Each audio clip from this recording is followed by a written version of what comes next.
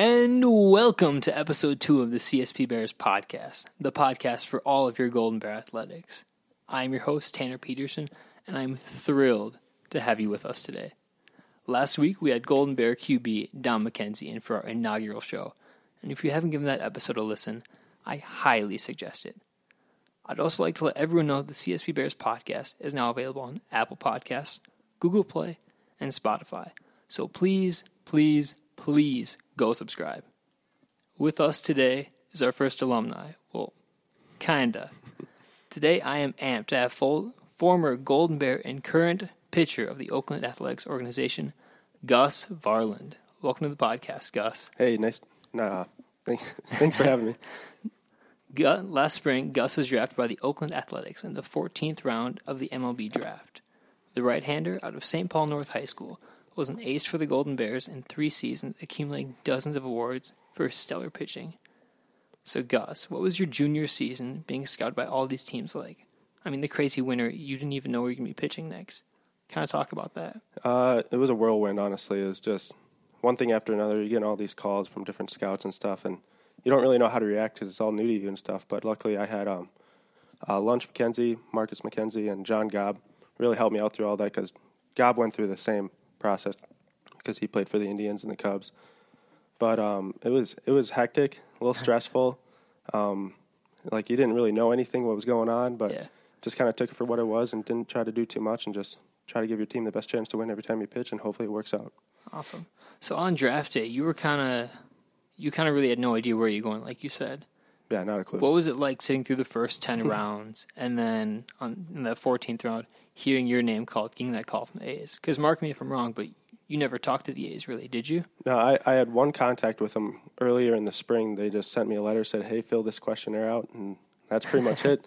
And there's other teams that were all over me and stuff, and they're one of the teams that, they didn't talk to me at all, and they still drafted me. I was like, well, that's just how draft day works. Like, you have no clue what's going to happen and stuff, and the moment when I got picked, it was just surreal. I didn't really know how to react. Whole family was crying and stuff, and it was an awesome moment. It was unbelievable. That's so cool to hear, especially like a kid here from Twin Cities. You always root for those kids to go big, especially Division II. It's not one of those big D1 schools where they have those big stellar players. Mm-hmm. You're here in a small campus of only a few thousand kids, and you're out here getting your name called. That's got to be pretty cool. Oh, it was awesome. It's really cool, too, because these teams I go to, they ask me, like, oh, where are you from? I'm from, Minnesota. Like, oh, yeah, Minnesota Gophers. I'm like, no, Concordia Golden Bears. Like, they're That's like, awesome. Oh, okay. So it's really cool to represent them throughout the league. I love that. So you played the Northwoods League, right? Mm-hmm. For the Wilmer Stingers. Yep. Stingham? Okay. I was interned for the Duluth Huskies. Oh, really? So roll skis, baby. Oh, jeez. Oh, man. So in the Northwoods League, they have a super grueling schedule. It's something like 72 games in 76 days. Did that kind of help prepare you for professional ball at all? 100%. Like, if I had to compare what minor league ball is like, it is almost to a T the Northwoods League. Really? Yeah. Minor league ball has a lot longer road trips, but the Northwoods League that's the place to be. Yeah. Like for preparing yourself for the minors. Okay. And what are some of the bigger differences from college ball to that professional level?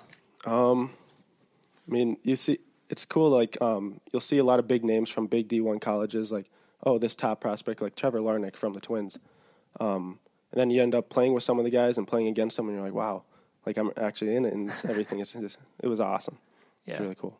What are some of the top players that you've played against, or just off the top of your head? I actually played against Keon Broxton from the center fielder for the Brewers. Oh, really? Yeah, I pitched against him. How was that? I struck him out twice. I don't know how I did it. I don't know what happened. Maybe he was just taking it easy, just doing his rehab assignment, because he was playing for the Wisconsin Tipper Rattlers, which is right next to Milwaukee. So that's just an easy rehab assignment for him. Go down there and get a couple at bats before he goes back up. But I don't know if he was trying or not. It didn't seem like it. So I don't know. I just got lucky, I guess. What was that at bat like? When you kind of saw him come in the box, you just kind of think, oh, geez. I remember getting to the park that day, and I look at the lineup, and I was starting that game, and they're like, oh, did you hear Keon's in the lineup? I'm like, who's that? And I look him up. I'm like, oh, God. Oh, no, I got to face a big leaguer today. I was like, and then he steps in the box. He's got his walk-up song, and the fans are going crazy. And I'm like, oh, my God, what if he hits a bomb on the first pitch? But it worked out, luckily. So. That's awesome. That's so cool. So during your time at CSP, you obviously had a pretty darn good career. At what point did you kind of look at yourself and say, holy crap, I could actually play professional baseball. This could actually happen. I guess I really had no expectations, honestly. Like, I was just taking it and just going with the flow. But it kind of getting more real and real after once I got like on a couple of the rankings for like the prospect list and stuff. And then once the questionnaires started coming in, it's like, wow, this is kind of getting real. But at the same time, you got to take a step back and say, well, this might not work out, so don't get too much hype about it and stuff. And you just got to take it for what it is. Okay. Were there any teams in the NSIC that you've really disliked playing? Any players, any individual talent? Augustana. Okay. They didn't try to hit home runs off you. They just tried to flick the ball the other way. And it was so annoying to pitch against them because they're just really tough outs and they're good competitors. Okay. Yeah. I gotcha. So when you're playing baseball, it's obviously you've got a lot of off time on your hand being a starting pitcher. I mean, what do you kind of do just to get your mind off of baseball? Do you do anything in particular? When I was actually in Beloit, there was a lake out back from the host family's house. Mm-hmm. And I would fish there every single day, just kind of relax and do my own thing, play video games. I mean, you think you have a lot of downtime, but there's really not. There's more downtime like at the field. Like I get to the field around 12, and I'll stay there till 11 every single day. Really? Yeah. So you get your work in and stuff, and you're pretty much just chilling there on your phone or hanging out playing cards with the guys. Okay. Yeah. Is that kind of similar to what you do at CSP, or how did that change from a game day perspective? Game day perspective? At CSP, you had a lot less downtime. Like, it's like bam, bam, bam, right away. Like, you get ready for the game, go to the field, and then start playing. But at Beloit or, like, in the minors, like, you go to the field and you wait there for a long time before you pitch and, like, study their lineup and stuff. I don't know. There's a lot more downtime in the minors. Okay.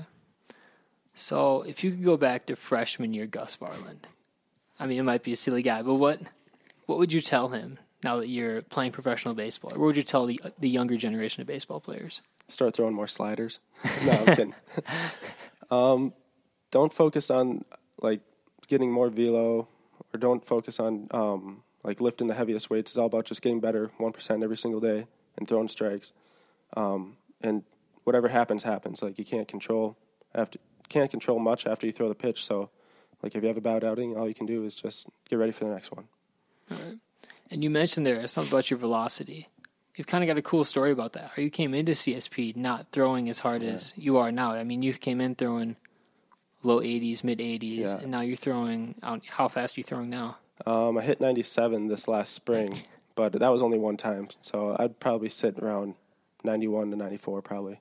What was that, I guess, development like? Because you really developed a whole lot as a pitcher from freshman year to hearing your name called by the A's. Yeah, it was like I came from high school, I topped out at 85, didn't throw hard, didn't have any off speed. And then Marcus and Gob, they corrected a few things with my mechanics. Got in the weight room a lot more. And slowly but surely it started just building up, and it was like, I don't know, I didn't try to do too much. I was just taking for what it was and just going with the flow. I got you. Yeah, I just got lucky, I guess. I don't know. So I've heard the story that you would, when Louis was a freshman in high school, you would get these tips from your coaches here at CSP. You kind of relay that back down to Louis. Say, hey, here's what Lunch is telling me. Here's what Marcus is telling me. Do you do that same thing now that you're getting instruction from legit professional baseball coaches? Do you just tell Louis these same tips and tricks? 100%, yeah. It was actually, when I was a freshman here and Louis was a senior in high school, that's when we did the thing. Okay. And, we're doing the same thing now every time. He's asking me all the time. I'm basically FaceTiming him, showing, like, hey, this is what you got to do and stuff like that. And hopefully it gets him better. I mean, I think he's pretty well set up for what he's doing right now. Okay. Does Louis ever give you any tips? Oh, yeah. Mental side and everything. We just try to help each other all the time. Okay. Like, we got the sibling rivalry, but we're friends in the end. Okay. I gotcha. It's pretty cool. Do you still keep in touch with the CSP baseball team here? 100%, yeah. I mean, I don't know the freshmen too well, but I'm keeping in touch with everyone through group chat and stuff like that, Snapchat. Playing video games with them too. Yeah, keeping in touch with them all the time. And awesome. The coaches too. Real cool. Yeah. Do you have a pitcher that you'd like to compare yourself to might be any way you want? Someone you model your game after? That's actually funny because I got an email from one of the coaches for instructional ball and said, hey, you have to come in with a player comparison when you go to instructional ball. And I really don't have a clue. I mean, I was talking to Louie and some of my other coaches, and they were saying like, maybe a little bit like Zach Greinke. Okay. Yeah, kind of similar pitch styles, I guess. But I'm not really sure. Okay. It's tough. I got to go do my research, try to find out one. If you could make a scouting report on yourself, what would you kind of, the strengths and weaknesses, what would you kind of make that up of? I would say I have good pitch location, good command, pretty good fastball, an average slider, and a little above average changeup. I got to get my slider better, and sometimes like I rush too much when I do my delivery, and then they'll start throwing balls, and I got to take a step back and reset. And I know the baseball guys would love to hear this, soft body, hard fastball. Yeah, I don't know why they love that for some reason. But yeah. That's awesome.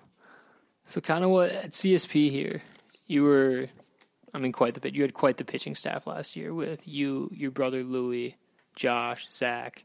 Kind of what did that all, how is it like pitching with a pitching staff that great? Oh, it was unbelievable. I mean, if you look up our stats, we had like a little bit of above of a 3 ERA as a team, and that's just unbelievable. And it's not just us four, it's the whole staff, because you got to put together good outings every single time, and we're not pitching every single time. We got other guys, freshmen, throwing, sophomores and seniors too, the works. So you still got to put together a good staff.